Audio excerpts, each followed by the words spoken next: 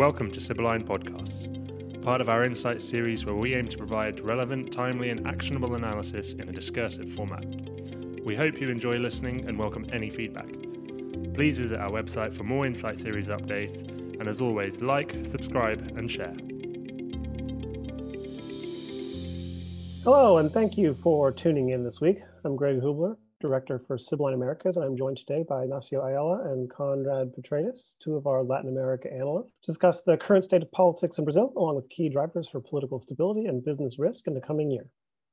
Conrad, Ignacio, thank you both so much for joining us. I'm excited and looking forward to the conversation here today, talking a bit about Brazil. Obviously, quite a lot going on over the past year.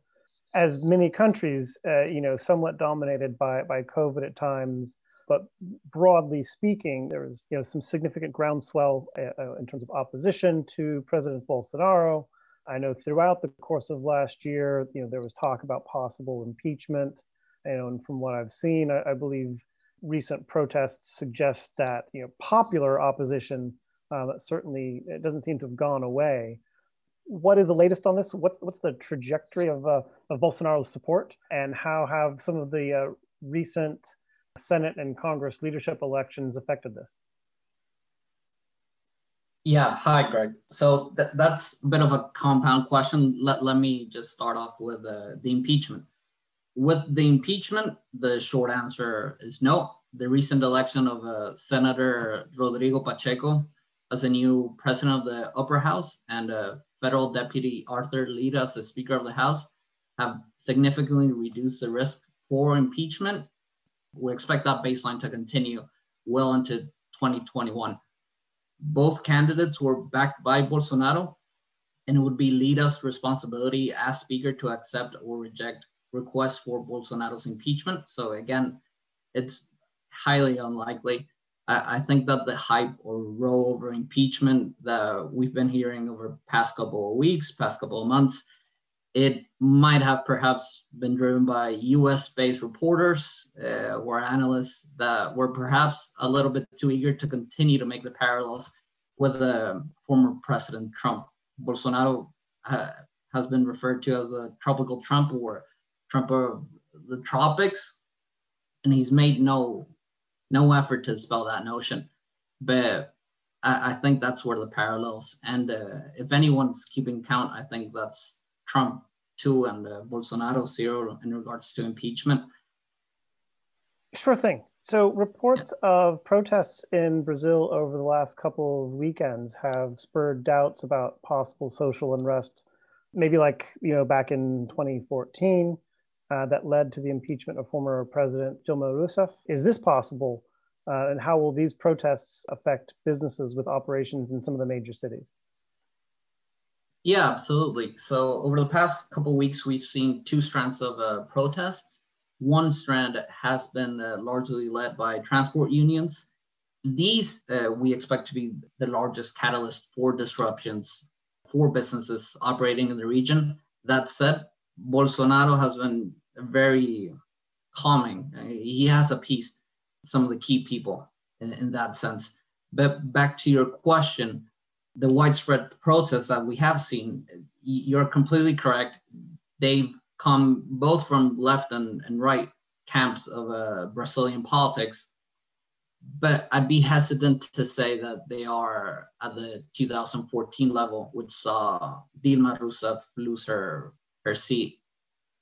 The protests have largely been driven by COVID concerns. They've largely been driven by Bolsonaro's handling of the pandemic, which you could arguably say it was poor.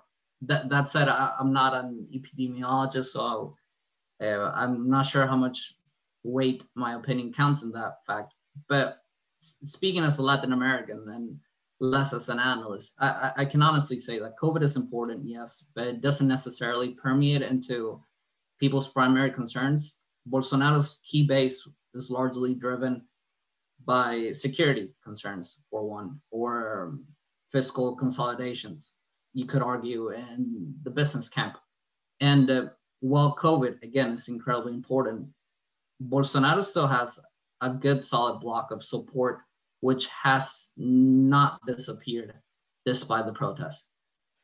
Gotcha. Thank you. So then maybe continuing to look forward, I understand we've got presidential elections coming up in 2022. Are we to expect anything particular out of Bolsonaro's legislative agenda this coming year that is maybe laying the groundwork for his campaign into next year?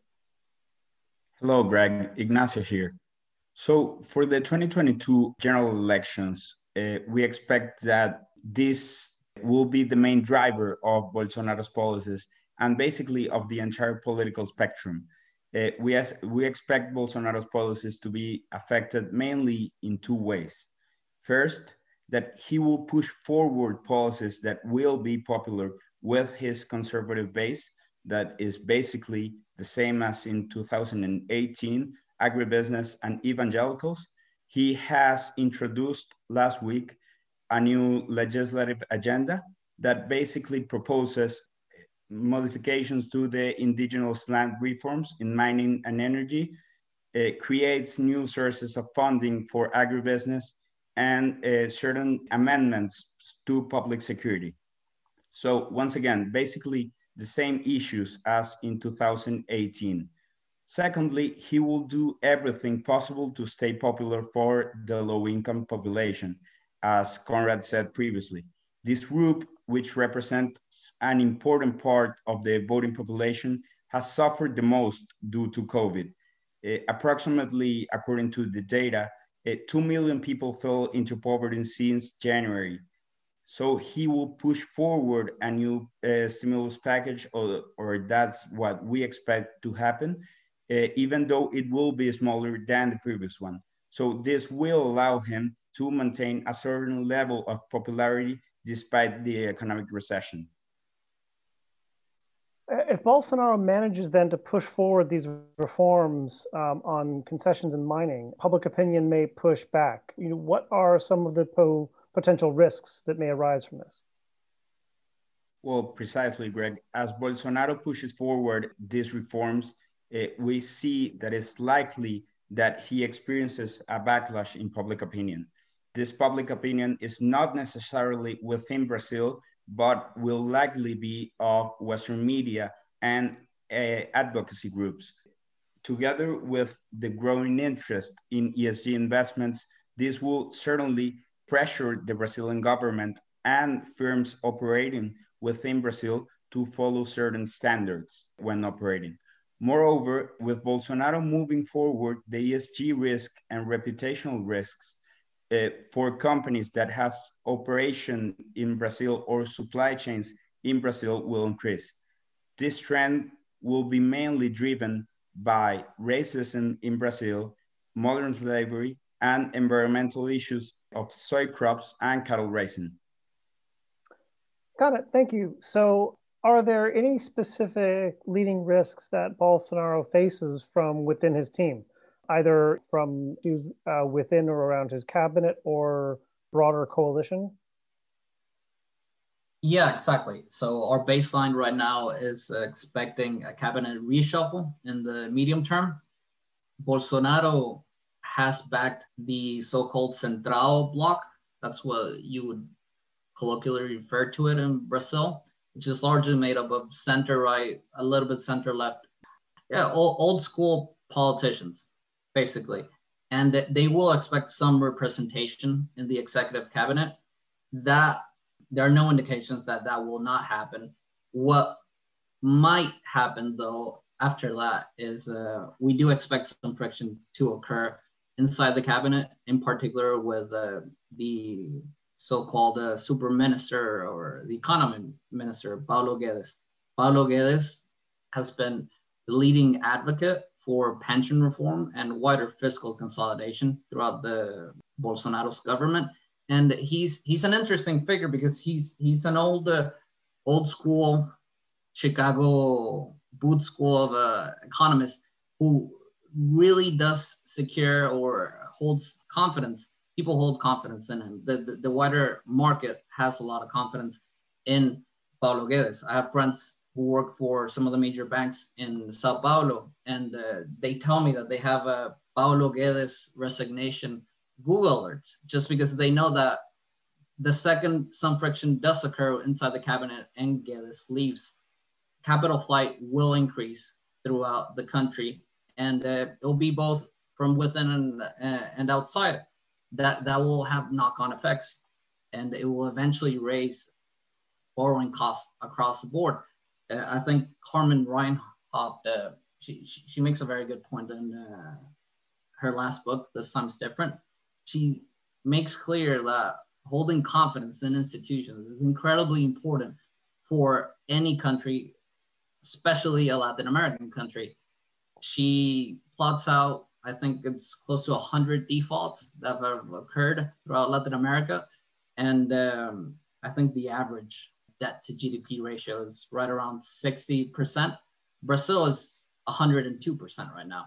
So going back to your questions, the frictions that might occur between the cabinet reshuffle are perhaps a little bit more interesting than the wider talk about impeachment, lack of. Got you. Thank you so much. If I may, offer an opportunity for any final comments. I think one thing that I think a lot of our clients and friends listening kind of may boil down their concerns to is generally looking to, will Brazil be a better or worse place for multinationals to be doing business in terms of opportunity and risk a year from now? Any either guesses to be offered or kind of analytic forecast points that may identify where we may see that trajectory going over the course of this next year? So I think one of the clearest bellwethers, as I mentioned already, is Paulo Guedes' status in the cabinet. He has been pushing for central bank, you could call it isolationism, but other people would just call it independence, which is also incredibly important. So assuming that the current Congress does maintain Guedes and the central bank is allowed to more or less conduct monetary policy without too much interference, I have no doubts that Brazil will continue a good environment for businesses to operate. Ignacio, would you want to add anything to that? Yes, Greg, we do believe Brazil is still in a path of growth. Measures such as today's bill passed by Congress for central bank independence and innovation within the Brazilian economy will allow the country to keep growing and be an attractive place for investments. Moreover, the security assessment has not yet changed, and this leads us to the conclusion that Brazil will continue to be an attractive place to operate and to invest. If these policies continue to be applied, it is likely that the conditions will improve over the next years. Thank you so much. Well, again, my appreciation to both of you. I know our listeners and clients and friends will appreciate this conversation as well. And look forward to joining both of you again for another chat on Latin America sometime in the near future. Gentlemen, both, thank you again. Greg, thank you very much. Thank you, Greg.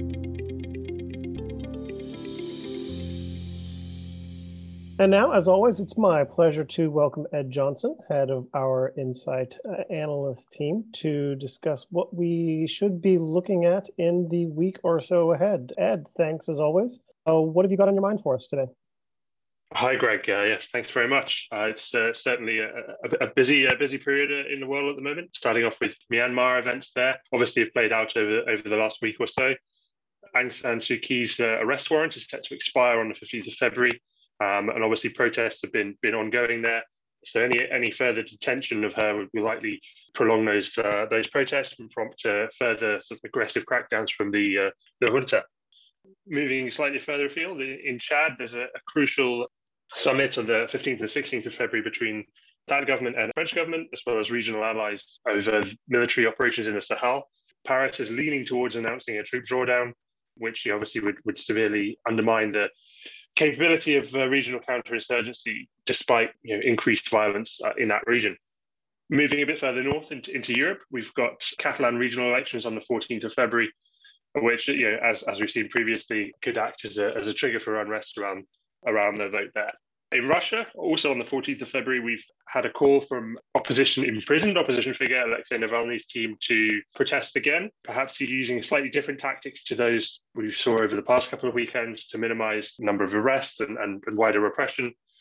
So I think that's the tactic we're likely to see from the opposition in Russia now, is perhaps more of civil disobedience through flash mobs, etc., rather than mass street protests until we reach the summer and elections there. I think just wrapping up on a final note, obviously the US is, the impeachment trial of Donald Trump is ongoing. While this is unlikely to see Trump convicted, certainly a deeply polarizing moment and sort of compounds the division between the two parties over this issue of the second impeachment trial, and also poses some interesting questions for the internal stability of the GOP itself. I most certainly agree with you there. For those of us who'd hoped for a calmer February than January to start, proving to be minimally so. And elsewhere in the world, it sounds like a rough time to be in opposition parties around the world. And to leave us on a positive note, Ed, do you have anything in the category of good news for our friends and listeners? Well, actually, yes. Following up on the podcast topic from a few weeks back, India and China have agreed on the 11th of February to disengage at selected parts of the contested line of actual controls. And obviously, that's going to sort of significantly ease those tensions that had seen clashes between the two sides in recent months, and obviously more significantly last year as well. I think it's still an area to watch, but certainly progress in the positive there. All right, we'll take anything positive we can get. Ed, thank you so much. As always, very much appreciated. I'm sure by our clients and friends listening as well. To everyone, thanks for your time. Should you have any questions that you would be interested in following up with us, please do not hesitate to get in touch. Otherwise, we look forward to chatting with you again next week. Until then, goodbye.